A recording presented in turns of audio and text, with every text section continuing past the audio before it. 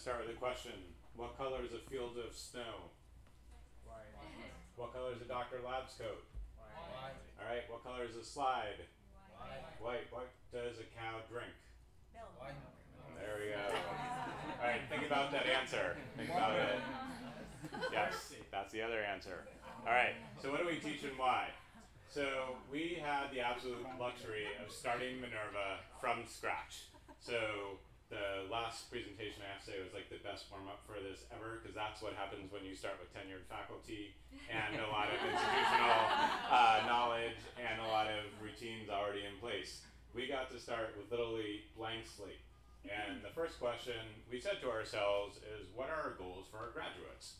And we really want our graduates to be leaders and innovators out in the world across a wide variety of fields, to inject them with critical wisdom, and to have them nurture that for the rest of the world to make better decisions of consequence that will help shape the rest of our lives. Big, lofty goal. They need it to be broad. They need it to have a very global mix of both students and global experience to do that. In order for that to happen, we then went around and talked to lots of people about how to actually do that. Stephen Kosslyn from Harvard, who ran social sciences for 30 years there, joined us, and he's a cognitive scientist steeped in the science of learning. I always describe his joining as basically manna from heaven falling into our laps. It was amazing. And we really focused on practical knowledge. So Ben Franklin style, how do we give tools to our students so they can succeed at any job, anywhere in the world, in the 21st century, when we can't even begin to predict what the world is going to look like 5 years from now, because so many of those jobs are going to be new.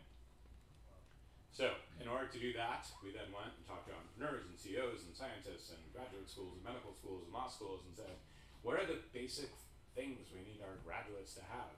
And they all came back with these big 4 skills. 2 of them are much more personal about how you or I would think, and then it's about how we relate. So, creative thinking, critical thinking on the personal side, and then effective interaction and effective interactions with others on the interpersonal side. And we see these skills get exercised, particularly during our freshman year, and then we do this very unique thing where our freshman year grades continue to change over the course of all 4 years, because we care about these skills so much that we want to actually track them all 4 years and continue to reinforce them. So, you can't really just say, I'm going to teach critical thinking, every college says that.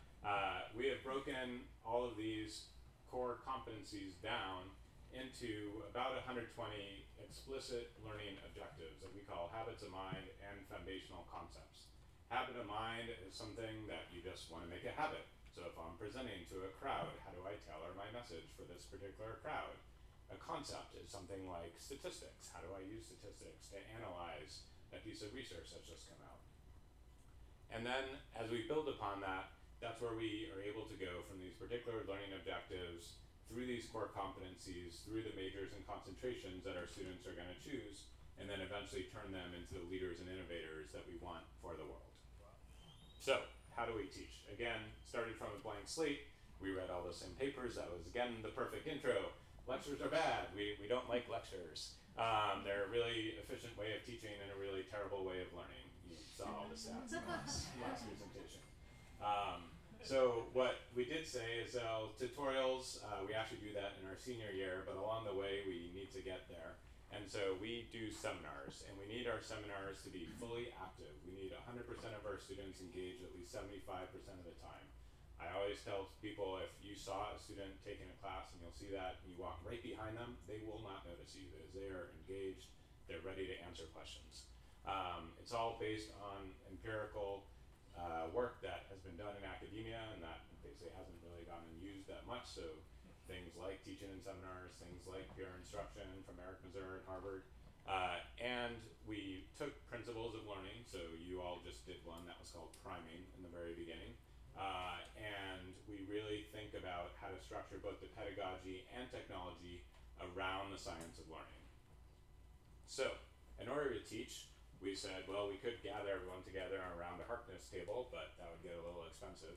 So we decided to build technology to do this. And I got the fun challenge from our CEO founder. You need to make, Jonathan, the best seminar possible that's better than the most beautiful dark paneled room at Harvard that doesn't actually exist. I went there. and the best seminar that ever happens. I basically never had a class that was under 20 people, but that's what it needs to be better than. So our students all take their classes on a computer, 12 hours a week, on our what we call the Active Learning Forum. We generally have our seminars range from 15 to 20 students. This middle area is all configurable. Students, everyone's on live video across the top. And what's really amazing is talking to professors and the students is they say they have more of an emotional bond at the end of one of our classes, the end of a full course, with our students than they have in a traditional setting. And it's because they're fully active and they're fully engaged all the time. We use a lot of techniques to make that happen. So we have polls, and we can do a poll, and then we'll do an activity here instruction style, and then we'll re-poll and be able to see and compare the results. So again, you never know as a student when you're going to be called upon. We do lots of cold calling. Here, invariably, someone will get asked, why did you choose police retention? And they'll have to defend their answer, and you get debates going between the students, and you get very, very active classes. We also do breakouts. You'll see at the end of this evening what it's like to do a breakout in a traditional setting. It'll be chaos, as Allison said. In our classes, they happen at a flick of a button, a nice sound goes off. All of our students always laugh about it. The professors are able to actually go and listen in onto a breakout or visit and actually help out. And so again, it's a great way to do interactive teaching and have all the students have more time to process the information, do exactly the type of activities that Marco just talked about. We also make it easier for the teachers. Teaching a seminar is really hard. You have like all this cognitive overload. You're trying to make this amazing seminar happen, and you got to like direct basically a live TV event. So we tried to automate as much of the directing a live TV event as possible. So one of the hardest things as a teacher is talk time. Who in the world has actually talked? And we wanted to get rid of all the gender biases. We wanted to get rid of all the cultural biases, because in every one of our classes there's students from 5 continents. And so we give a teacher, you hit a key and you see exactly how long everyone's talked, and you know, calling the people in green, they're the people who haven't talked as much. We also want to be able to scale our sections, so we want to follow the Harvard Business School model. So we need to know that section A is basically the same as section B as section C for the same course. So we have this timeline, and we have a very clear pedagogy for each course, a very clear outline. And within that outline, you literally just go next, next, next, next, next, and all the right things happen in the technology, so that whether you're going into a breakout, doing a poll, working on a Google Doc together, everything just appears in the right place on the screen.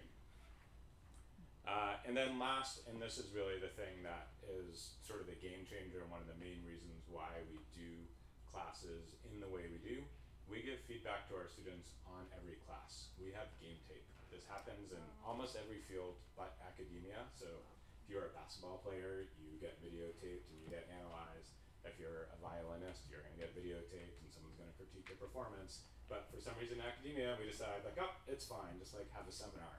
So our seminars, we think about them as deliberate practice. It's not like fun and game, it's not like being out on the court.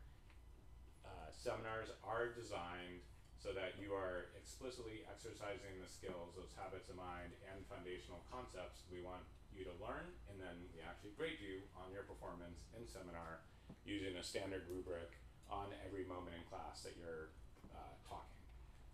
So students get a lot of feedback at Minerva. This also leads to fun things. Students can take classes from out in the courtyard, they could take them at cafes, they could go on vacation with their family.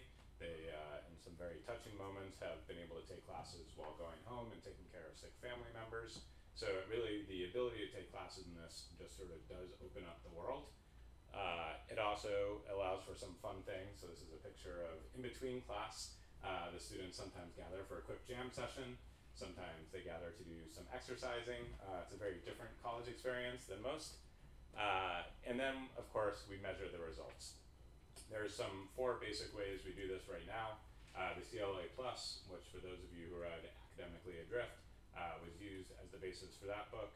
We actually had to compare freshmen against seniors because we have a high admissions bar, and when we compared them against freshmen, we basically started at 98th percentile and got to 99th percentile. It wasn't very meaningful. When we compared against seniors, we do start all the way down at 94th percentile, and we do get them to 99th percentile by the end of the year. So we're very excited about that. We track our students over the year against our own rubrics, which are standardized across all of our classes, so we get to see their performance increasing. We tell all of our students at the very beginning we grade the rubrics on 1 through 5, 5 good, 1 like not bad. Well, 5 is truly exceptional, and we're like, you're never going to get a 5 or 4. This is not like, there's no grade inflation going on here. We do lots of surveys, and then lastly, we get employer feedback. About 80% of our students had internships this summer. We worked hard with them to get them these internships at amazing companies. This is just a smattering of them. And the feedback is really unbelievable. And the students, the great part is when we talk to them, they are using what they learned. I just had lunch with one of the students who actually interned with me last year. He's at Yahoo this summer. And he basically was raving to myself and Ben, our founder, about how he's using the habits of mind in his job. Not for the computer science part that he's actually working on, but when he was rewriting all the documents, they couldn't figure out how he knew when to use a graphic and how to present things this way and how to actually like talk to folks so that it would actually get done. And he just blew them out of the water as a freshman. So that's where we're at. So 2019, that'll be our first graduating class. This year we'll have 160 students in San Francisco, and we'll have 120 students or so as sophomores in Berlin, then in Buenos Aires, and they will continue to rotate around the world.